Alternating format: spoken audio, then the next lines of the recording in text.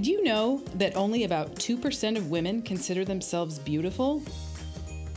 I'm on a mission to smash that statistic because it is 100% unacceptable. Hi there, I'm Stephanie Snow, founder of The Beauty Revolution, a mind-body eating coach, an ordinary woman with an imperfect body, and your host for Flip the Beauty Script podcast.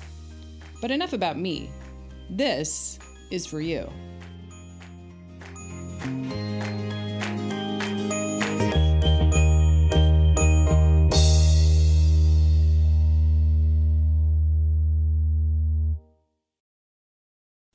Hey there, beautiful friend. Welcome back to Flip the Beauty Script podcast.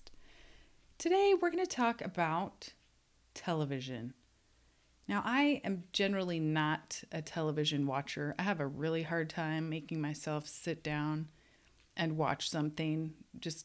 I'm super fidgety and I always want to be doing something. So I have a hard time sitting to watch anything. But there is a show that I really like to watch that my husband and I watch together, and it's The Voice. I don't know if you know this reality TV show, The Voice. Just in case you don't, it's a singing competition where the singers are chosen to be contestants based solely on their voices. There are 4 judges who each pick 12 singers to form their individual teams, and who they then mentor and coach throughout the competition as the group gets narrowed down throughout the season to one final winner. The first several shows of each season are the blind auditions. This is my favorite part. So the judges' chairs are turned away from the stage so they can't see who the voice they are listening to is coming from. When a judge hears a voice that he or she falls in love with or that has that quality they're looking for, they push a button and their chair turns around. I love watching the judges' faces as they see the embodiment of what they've just heard. Many times they express surprise or shock or even confusion at the person on the stage. Now, although the physical packaging may not be as they expected, there's an instant connection because of their voice. Now, on the other hand, have you ever seen the episode of Britain's Got Talent, where an adorable lady from Scotland named Susan Boyle sang I Dreamed a Dream from Les Miserables? If you haven't watched it, go look it up on YouTube. It's from 2009, and it is amazing. And the judges, Simon Cowell specifically, saw her come out on stage and practically dismissed her right off because of how she looked. And boy, were they wrong. And you can just watch Simon practically melt into a puddle during her performance as she just fell in love with her voice. Now, I love and appreciate good singers. What they can technically accomplish with their voices is astounding. The runs, the highs and the lows, the vibrato, not to mention the feelings and experiences they can convey through their voice and style that can make us laugh or cry or maybe even dance around the room. Now, if I was ever on The Voice, none of the judges would be turning around for my vocal talent unless they wanted to make sure the sound wasn't coming from an alien or a barnyard animal. And Simon would have been right in assuming that I can't sing. Pretty sure the only puddle around him would be from the blood coming out of his ears. Yeah, there's a reason I never had a lead in any musicals I was in. It's fine. I have other talents. Okay, I'm not really that bad of a singer, but also, no one's ever asked me to sing a solo. So, we'll just leave it there. However, we each have an authentic, beautiful voice inside of us. And I don't necessarily mean the noises we make with our vocal cords. And many times we hide our voice or keep it quiet because we feel like it's not packaged the way society expects or demands it to be. So we choose not to use it for good or at all. But every voice is unique and needed in this worldwide choir. I feel like I've said it before, but it's worth repeating. Variety is an integral part of beauty, and it adds a dimension we can't experience any other way. Now think of the difference between a song sung all in unison versus the harmonizing of many different parts. I mean, there really is no comparison. Each voice adds texture and depth and beauty. Now, I was doing a little bit of research for this episode because I'm not a musician. Yeah, I already riffed on how that talent skipped me over.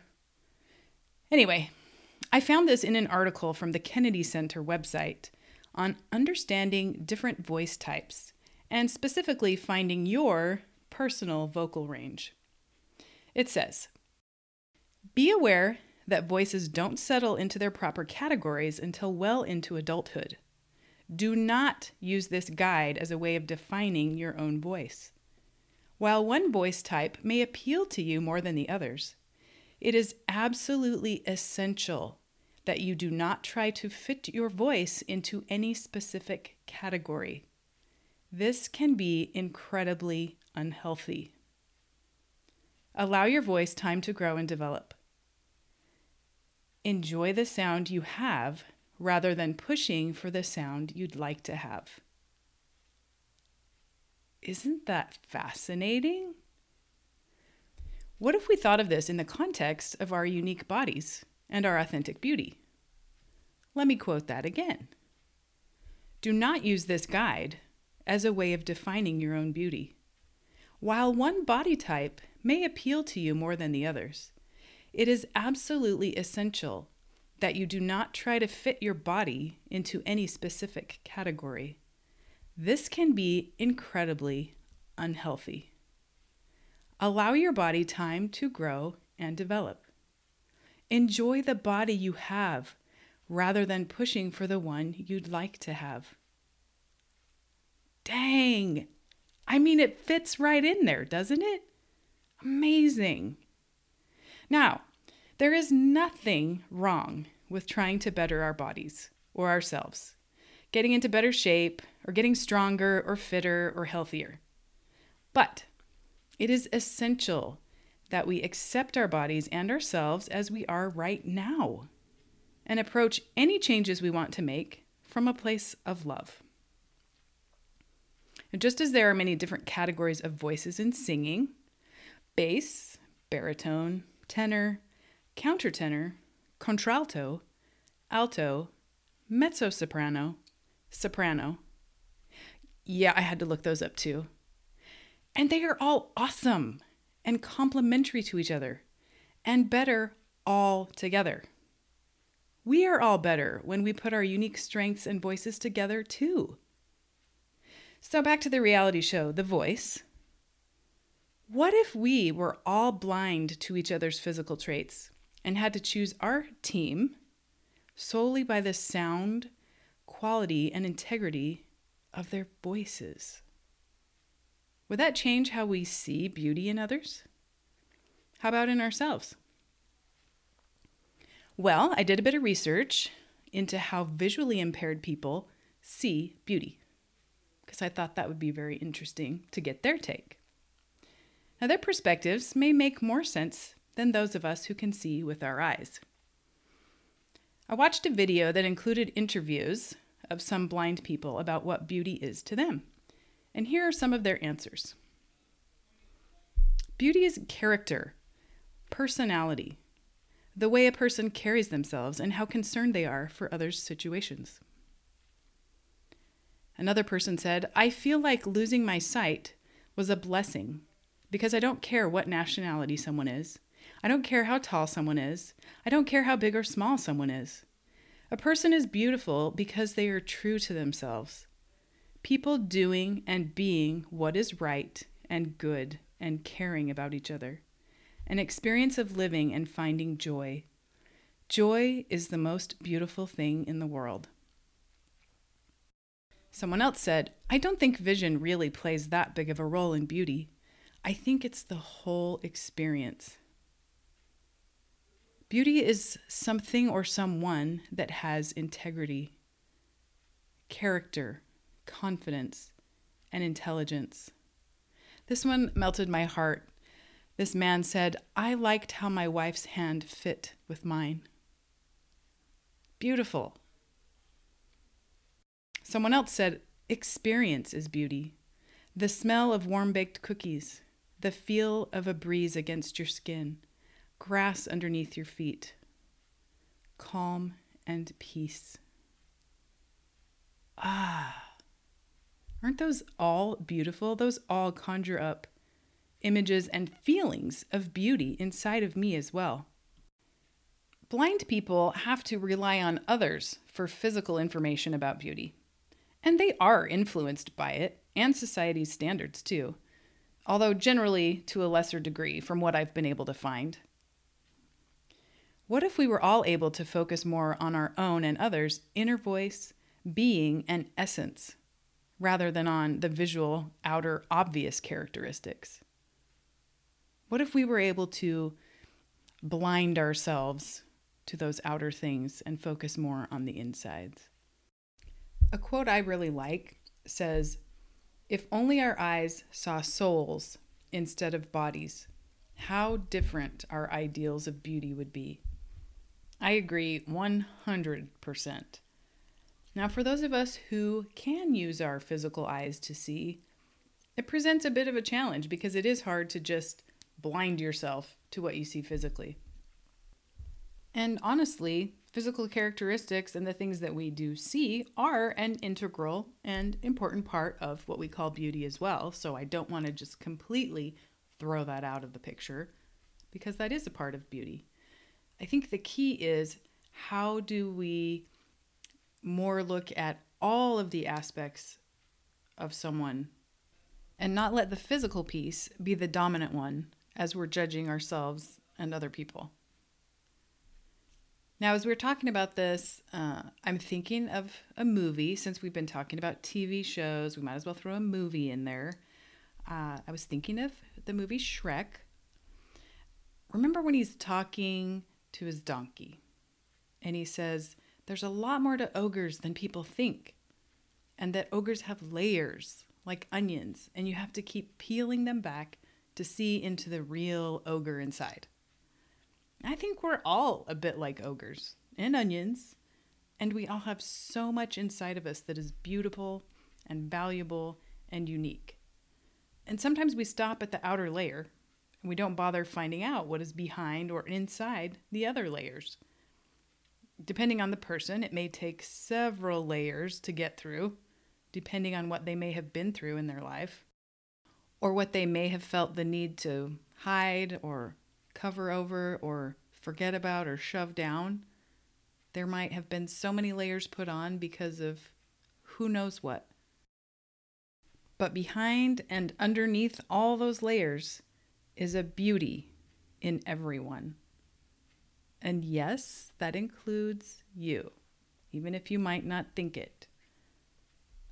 I'm going to quote again Marjorie Pay Hinckley, who I know I've quoted before and I love her. She said, "There isn't a person you wouldn't love if you could read their story." And that sentiment to me is so beautiful. And I think it's true. If we could know people's story and where they came from, what they've been through, we will be able to love and appreciate them more. And I think I've touched on that a little bit before, but maybe you need to delve into your own story too. If you find yourself being overly judgmental about anything about yourself, go within and look at your story. What have you been through? And who are you really? And it will help you to be a little more loving and maybe to see a little bit more of that beauty that's inside of you down beneath all those layers. Wow, I feel like we've covered a lot of territory today. We went from The Voice to Britain's Got Talent to some academic research and ending up with a Disney movie. I don't know. Is Shrek Disney? Kid movie? Whatever. And we've talked about a lot of different things. Ogres and onions and voices. And here we are. I want to read one more time to you the quote about finding your personal vocal range after all we've talked about. "Be aware that voices don't settle into their proper categories until well into adulthood. Do not use this guide as a way of defining your own voice. While one voice type may appeal to you more than others, it is absolutely essential that you do not try to fit your voice into any specific category. This can be incredibly unhealthy. Allow your voice time to grow and develop. Enjoy the sound you have rather than pushing for the sound you'd like to have. I don't know if that resonates any differently with you this time than when we read it before, but it does to me. It makes me want to celebrate my voice, my beauty, and how I show up in the world. It doesn't need to fit into any category or any box. It doesn't have to have a specific name or label put on it. It's just me. And that's what makes it beautiful. And you and your voice are you, which is what make you beautiful. And every other person in this whole wide world choir has their own unique voice, which, when we can put them all together and use them for good, oh, the beautiful music we can make. So I urge you to go out and use that voice to make this world more beautiful today. I also just really want to thank you for hanging out with me on Flip the Beauty Script podcast. I'm having so much fun talking about all these things that mean so much to me, and I hope that they are making a difference for you in your world and how you feel about yourself and how you see beauty in the world around you and the people around you. If you're enjoying Flip the Beauty Script, please give us a rate and a review so others can find us, and share us with your friends so we can help others see their unique beauty as well. Thanks, and have a beautiful day.